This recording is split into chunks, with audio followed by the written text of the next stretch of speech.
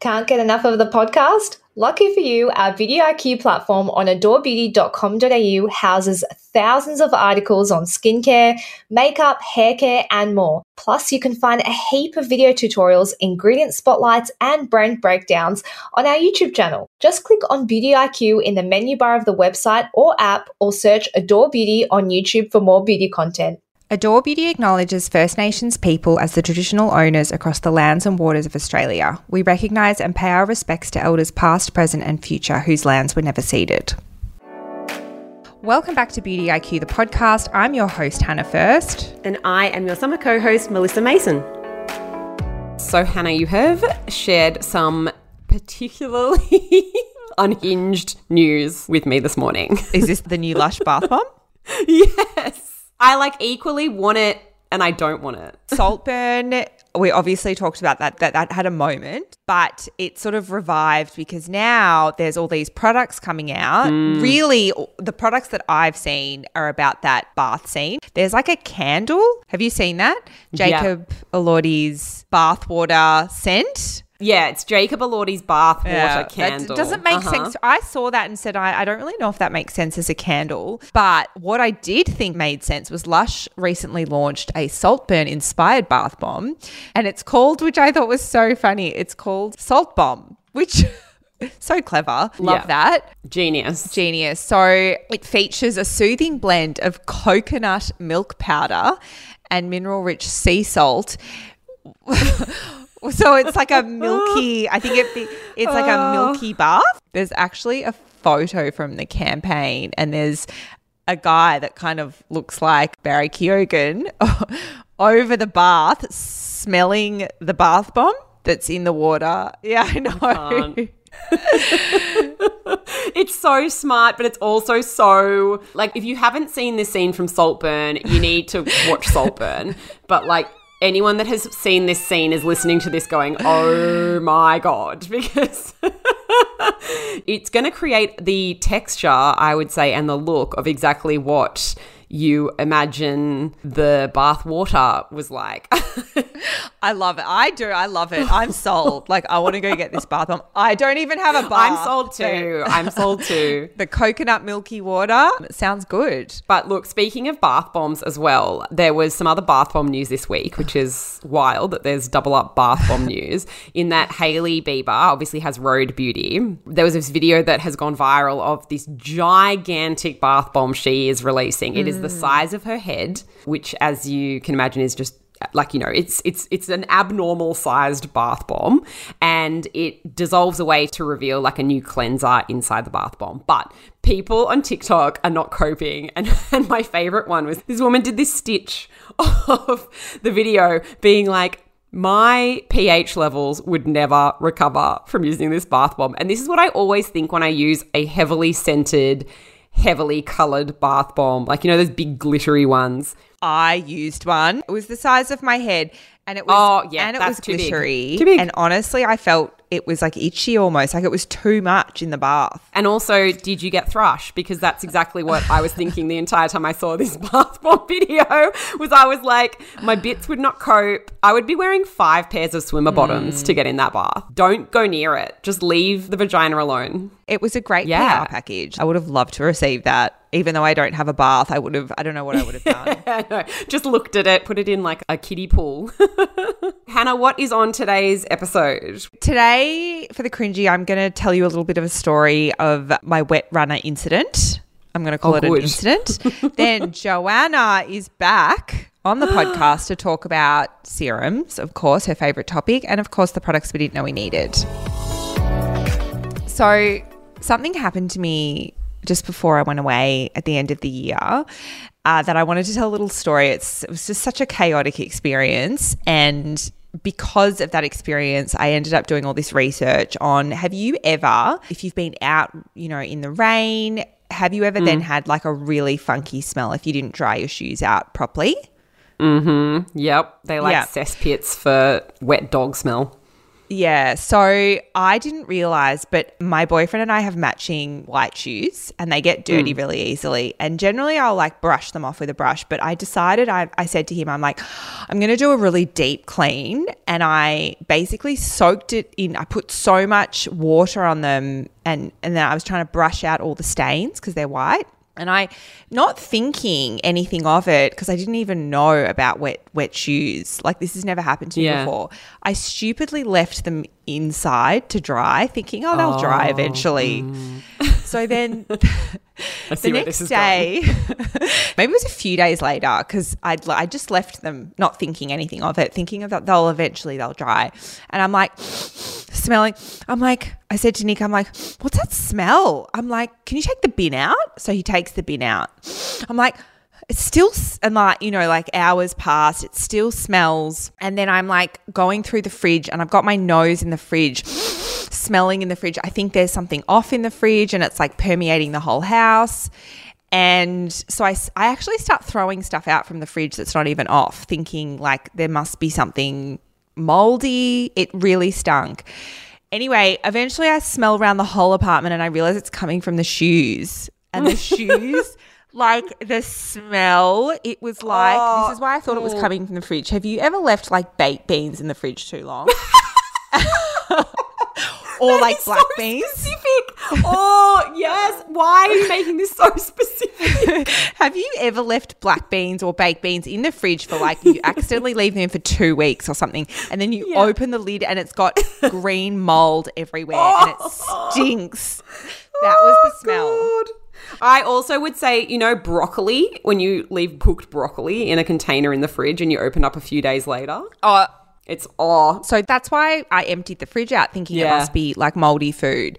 Anyway, it was moldy sneakers, 2 pairs of white sneakers, moldy. So then my mum takes them and says, I'll wash them again. And so that just made it even worse. Like you have to dry them out. I didn't realize. So then I start Googling and apparently this has happened to a lot of people. It's like mildew, I think, or it's like moldy shoes. And it's because you haven't dried them properly and then it's like a breeding ground for like mildew and bacteria and then it starts to stink. After doing a lot of research, basically there's the link that I've put in our episode notes, there's some shoe company. They obviously have very good SEO because it's the first one that comes up when what to do about mildew shoes is that they actually have waterproof shoes. So it's called Vessi. Anyway, they have a whole article about how to get the mildew smell out of shoes. So I actually like read this. They're obviously pushing their waterproof shoes.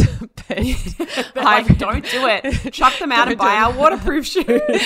Yeah. And I didn't want to throw the shoes out. Oh, Nick was so mad at me. He loved those shoes. They were like his favorite white sneakers. No. I was like, we're not going to throw them out. I said, I'm going to get this smell out of the shoes. Yeah. So there's a couple of things you can like home remedy. So the first one is baking soda. I didn't have any baking soda, so I didn't do this. But you can basically sprinkle baking soda inside the shoes and then you can leave them overnight. It'll absorb the odor and then you like shake the excess out. It seems like a very intense process. I think like to get it inside your shoes inside, like to get down in the pointy bit. Also, don't you feel like since like 1855 or whatever, people have just had giant bags of baking soda in their house for everything? Like every time there's a problem, it's baking soda is the answer, I swear. Like I may as well just bulk buy it. I think that also applies to white vinegar because that's always like if you have white stains on your, like you always hear white vinegar. So apparently due to its acidity, it works as an organic disinfectant and deodorizer. So the steps they've said here is add water and the white distilled vinegar in equal amounts to a spray bottle. Spray the inside of the shoes and set them aside for 15 minutes. And then I think you basically wipe it clean and then you dry the shoes. So that's another one. I didn't have any white vinegar, so I didn't do that one either. I did do one of these. Do you reckon that then your shoes would smell just like vinegar? Which is arguably worse than mildew as a smell. Oh, nothing can be worse than that mildew smell. My shoes smelt like 2-week-old baked beans. So the next one is tea tree oil. I think tea tree oil really smells. That has a very intense smell. Yeah, so that has antifungal and antibacterial qualities, and it also offers a strong aroma, which I don't know if I like that smell. But it's saying you can add a few drops to a spray bottle with water, shake it well, and then obviously spray the shoes. This is the one that I went with, which was sunlight. So mildew thrives in damp environments. So the sunlight and fresh air can kill that bacteria that's causing odor. So it says place the shoes in direct sun for a few hours. Guess how long I left my shoes in the direct sunlight? Till the end of time. Like these are sitting out here for years now. So I think I left them out there for a week, and then I thought, what if it rains and then I have to start the whole process again? Anyway, I did end up leaving them outside the whole time I was away. I didn't leave them out in the direct sunlight. I left them underneath something so they didn't get wet. But anyway, I left them out in the sun for so long, and that actually worked. Great. The smell completely disappeared. I'm still a bit nervous about them. Like, I'm not 100% sure. Yeah. I'm like traumatized by the smell, but they've been brought back into the house. That's a good step in the right direction. I haven't actually worn them yet. And then the last one, which lots of people on, I think it was Reddit, somewhere I was reading like other people's experiences with mildew shoes. People were putting their shoes in the fridge. And I was like, oh, what? No. The freezer. Into the freezer. No, Yes. I hate that. So you put your shoes in a plastic bag and freeze them overnight. I didn't do this. But then you have to thaw the shoes and then air them out. Like a chicken. Yeah, like a little roast chicken.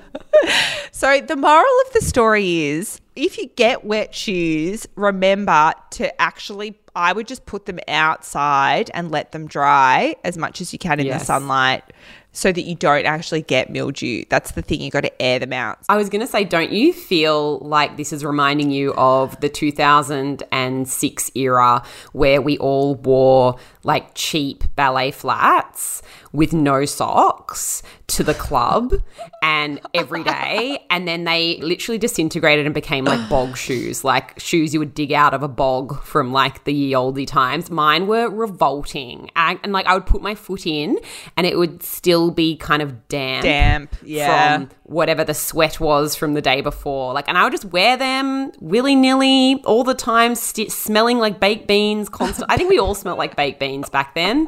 And we just, you know, when like both you and your partner eat garlic and then no one can smell the garlic on you, but if you went out, people would smell it. I think we all collectively smelled like baked beans, and we just, because it was collective, no one knew any wiser. So yeah, like, and you know, ballet flats are back now. So anyone that is new to the ballet flat trend, this is what you need to be hearing, is what Hannah's saying right now. Them out. Disgusting. So I can't believe she's back. Joanna, you're back. Welcome. Hello. Did you miss this monotone voice? No, of course we did. How have you been? I'm great. How are you? Good. What have you been up to? You're in your robe? Yeah, in my no robe surprises still. there. Yeah. Not much, you know, just living life. I have a lot more freedom now, so doing skin consults as my like full-time job, content creation. It's pretty much it. I've been busy. Nice. I've been on holidays. It's been great. I did see that. We've brought you back on to talk about serums because Yes. this is your area of expertise. I thought you'd be able to answer all these questions, Hannah. Maybe, probably not as well as you can. I would be like, wait, is that right? Is that right? Yeah. Like I'd need like constantly asking for reassurance from the co-host. And Mel, you probably can't. You'd be the same. You'd be like, is that right? I don't know.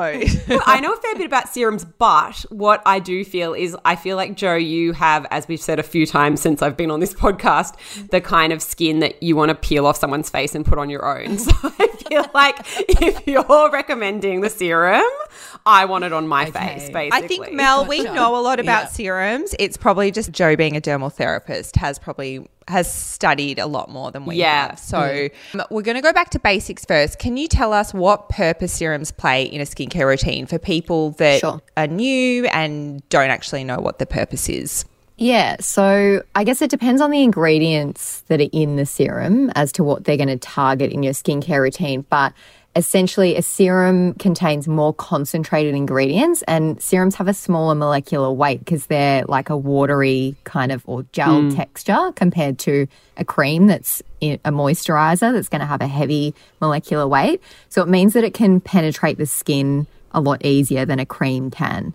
So if you've got these really concentrated ingredients in a watery or gel-like texture, they're going to be able to penetrate the skin better and deliver more concentrated or targeted results, I suppose you could say. So, for example, you might find that a vitamin C is going to help with stimulating collagen production, brightening up pigmentation, whereas something that's like a AHA serum is going to help to reduce texture on the skin. It's going to resurface, it's going to hydrate. So all different kinds of serums will play a different role in your skincare routine. Yeah, awesome. I always forget about the molecular structure bit. I'm always like, they're concentrated ingredients, and then I forget that it's because of the texture that they can actually penetrate the skin better. Yeah, so this is where I always get lost. Okay, what are your favorite ingredients to pair together for anyone who's like getting into this world of serums but wants to know, okay, what should I be teaming together to like get the most out of my skincare routine? But also, and this is the one where I always get confused and scared, what should I not be pairing together? I think the second half of that question is the more important thing, because a lot of things can be paired together. And if you've got a well-rounded routine, you're going to have different serums in at different times, and it's all going to target different things. But importantly, you don't want to be mixing AHAs and BHAs with retinoids, because you're probably going to get a bit of sensitivity. You might cause some barrier impairment, and you probably also don't want to put vitamin C with acids and retinoids either, because they're all quite stimulating ingredients, potentially irritating ingredients. They don't go well together. So usually that's not going to be a problem, because you'd use your vitamin C in the morning anyway, and then you can stagger the usage of your AHAs and BHAs and retinoids at night and use them on alternating nights, for example. But some skins are really resilient and actually tolerate AHAs and BHAs and retinoids at the same time. Some formulas that are retinols will also contain AHAs as a complementary ingredient. So it's kind of situational, I guess. Yeah. You can't necessarily guarantee that if you don't mix these things or you do mix these things, you're going to have a certain outcome. But a lot of ingredients can be mixed together. Your vitamin C's and niacinamides are really nice together. Niacinamide and retinol together are great.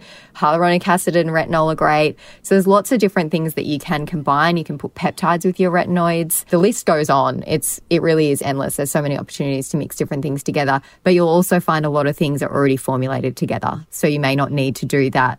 That work like of a one-stop shop. What can I put with what?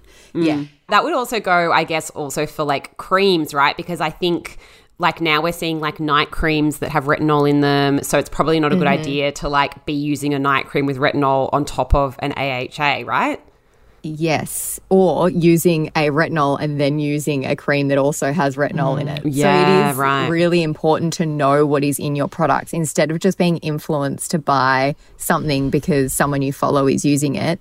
What else have you got in your routine? Is that actually going to work in your routine? Is it going to target your skin concerns? And is it appropriate for your skin type? Because you may already have something like a retinol in your skincare routine, and then adding on a retinol night cream, not ideal. You're probably going to Too get much. some barrier impairment there. Yeah. Your skin's like, ah! Yeah.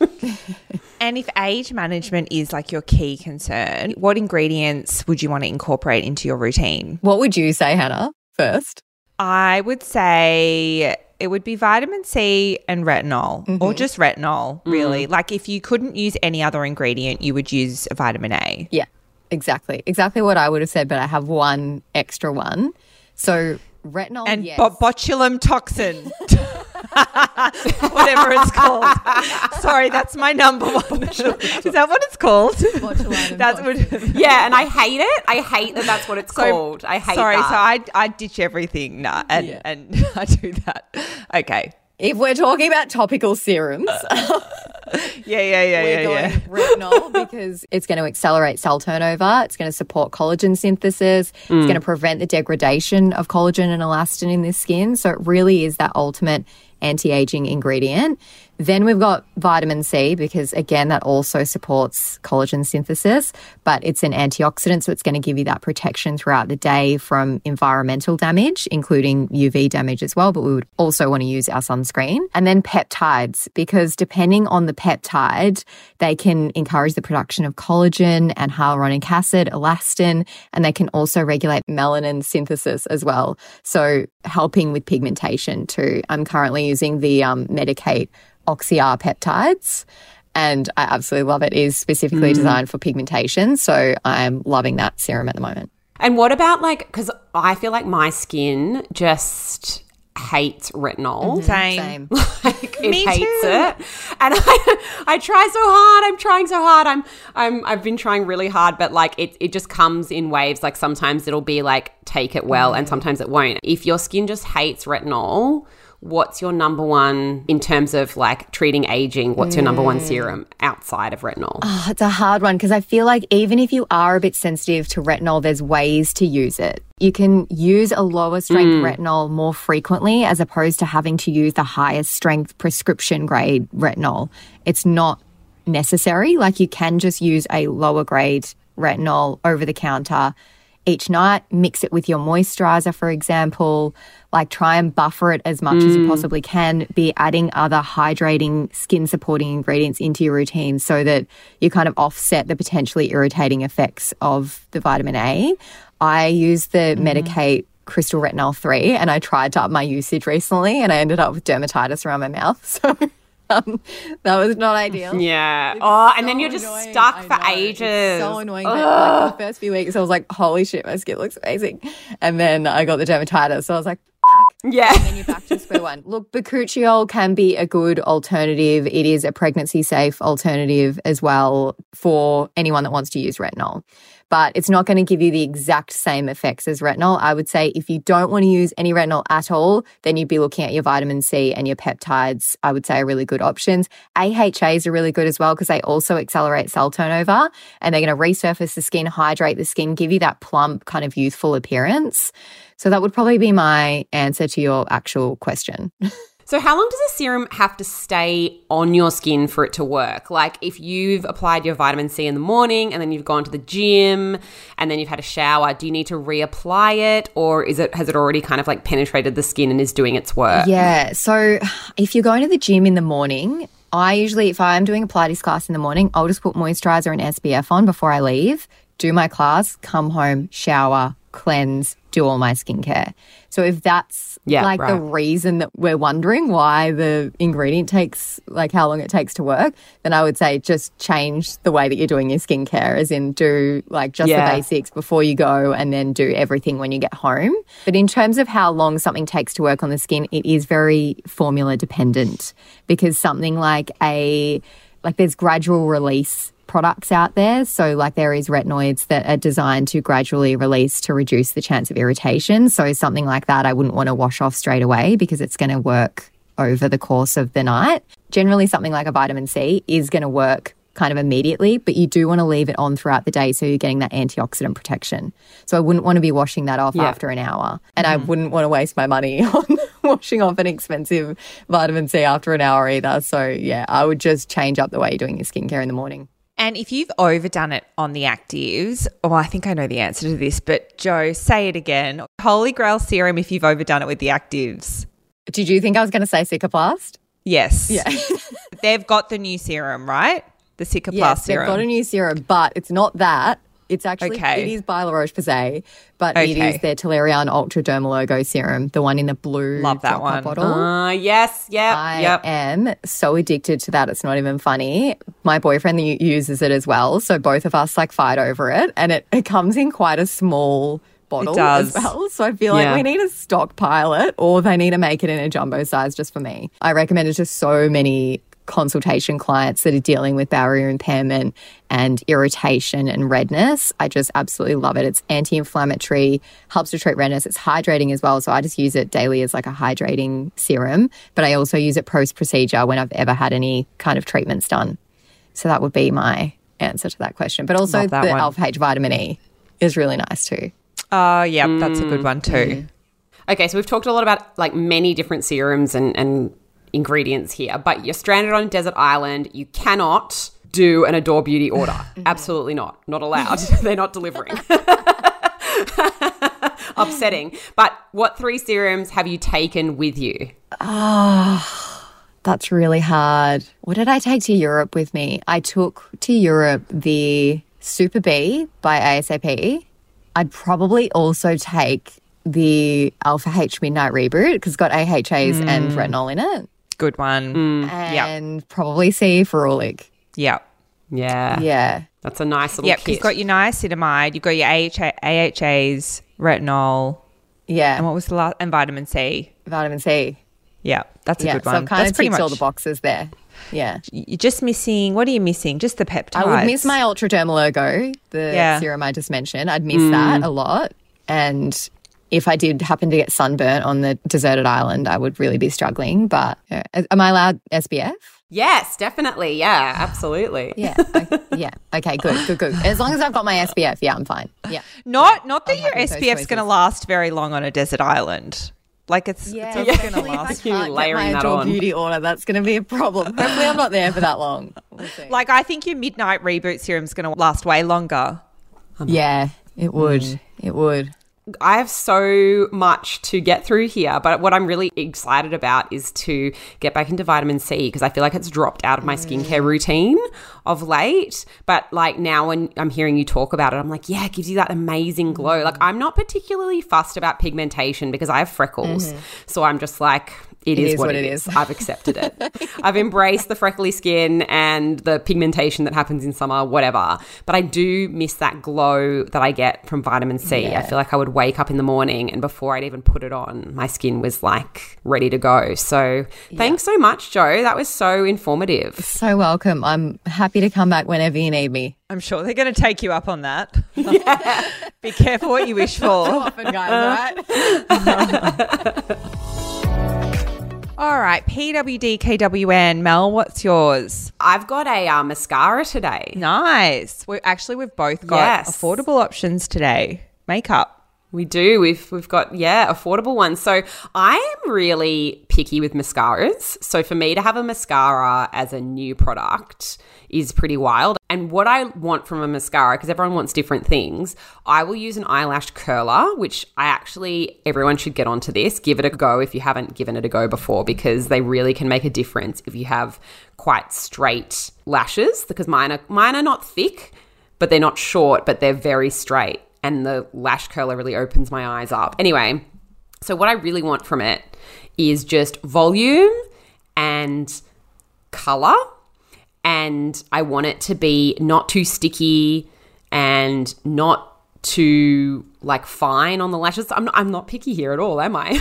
I want all these different things from my mascara. And I've never really found that easily in a new mascara. But I used the L'Oreal Paris Lash Paradise mascara the other day, and I was quite shocked at how good it is because it is quite affordable. It's priced at $24.95, which look, I know in the times a tough era, $24.95 is still quite an investment for a makeup product. But I think with mascara, like that's on the more affordable side of mascara prices in terms of the big guns that do quite well. It lasted all day, no smudges. I'm not a big fan of waterproof mascaras because I find they're really hard to get off, and this isn't waterproof, but it still didn't budge. Yeah, so just like a really great everyday mascara for people that want a bit more than just like a natural look but don't want it to feel heavy and clumpy and sticky, really. Love that. I probably need a waterproof because I'm oily skin. Oh, yeah, okay. But I would like to try it. Maybe if I just don't put it on my lower lashes, it'll be all right. Well, they have a waterproof I agree. Waterproof option is as well. so hard to get off, like impossible. Yeah.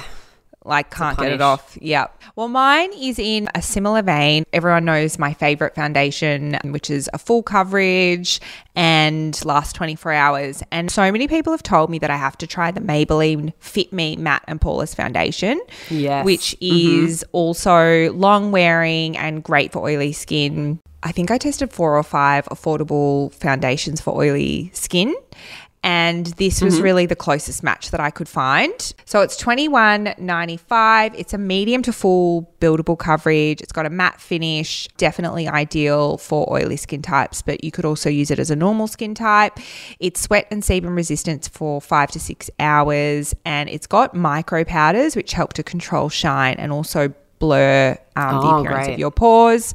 So I would say it's not as full coverage as my Holy Grail foundation. You sort of have to keep building it to get that full coverage. And it definitely didn't disappoint for the price point. I thought it was like such a nice foundation for the price point. I found it to be really lightweight, but you still get that great coverage. And I would like it definitely blurred the appearance of my pores, concealed any pigmentation. It's got that like flawless finish, and I would definitely wear it again. And I think it would be great for the dance floor. So that was my little review on the Beauty IQ article. I said it was dance floor approved because I could see that it wasn't going to get like that kind of breakthrough sweat and oil that happens when you've got oily skin. Love that. I was actually on a flight recently where there was an incident.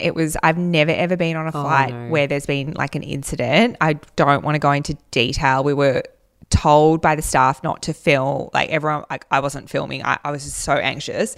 But you read about these incidents all the time, don't you? On like, there's always articles about people are getting like taken off flights or whatever happens on the flight. You hear about these incidents. And this one I couldn't believe. Like I think we've spoken about the person that got diarrhea on a flight and actually there was like a biohazard. Oh my gosh. This one, like I've read a lot of plane incidents of people getting kicked off and or people getting arrested, whatever it is. But this one I've never seen something like this. So People magazine, the title of the article, excessively farting passenger reportedly causes American Airlines flight to turn around.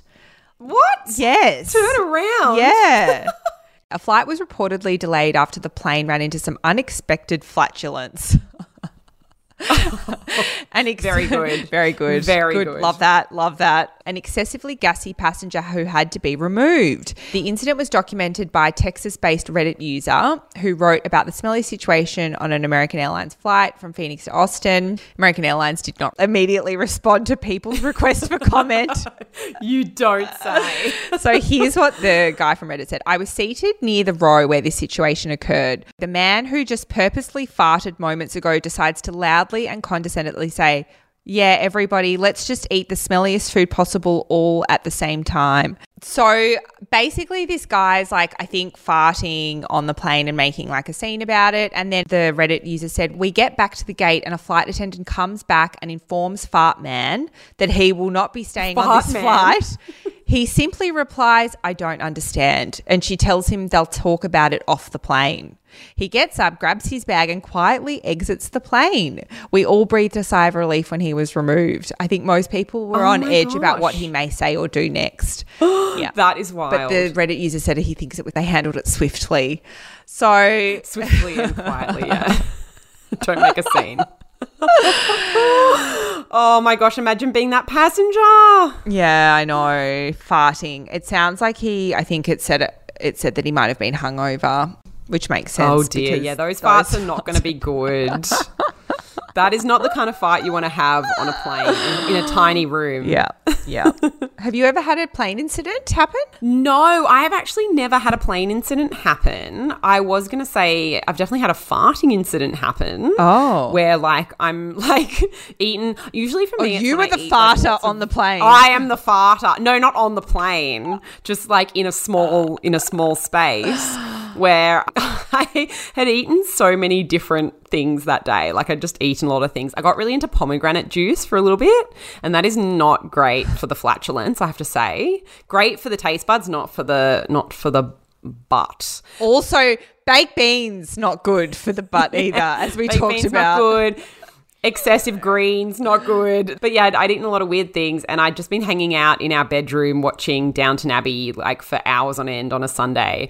And then Tom came in, and before I even had the chance to be like, do not enter this room, he just like walked in and he was like, whoa!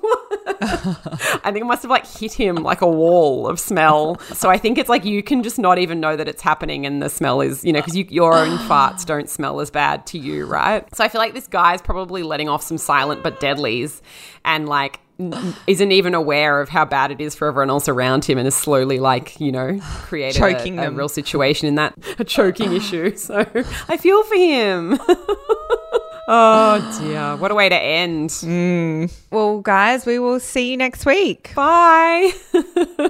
Thanks everyone for joining us today. Don't forget to subscribe and tell your friends. It helps other people to discover us, and we'd love to know what you thought about this podcast. So if you could leave us a review, that would be much appreciated.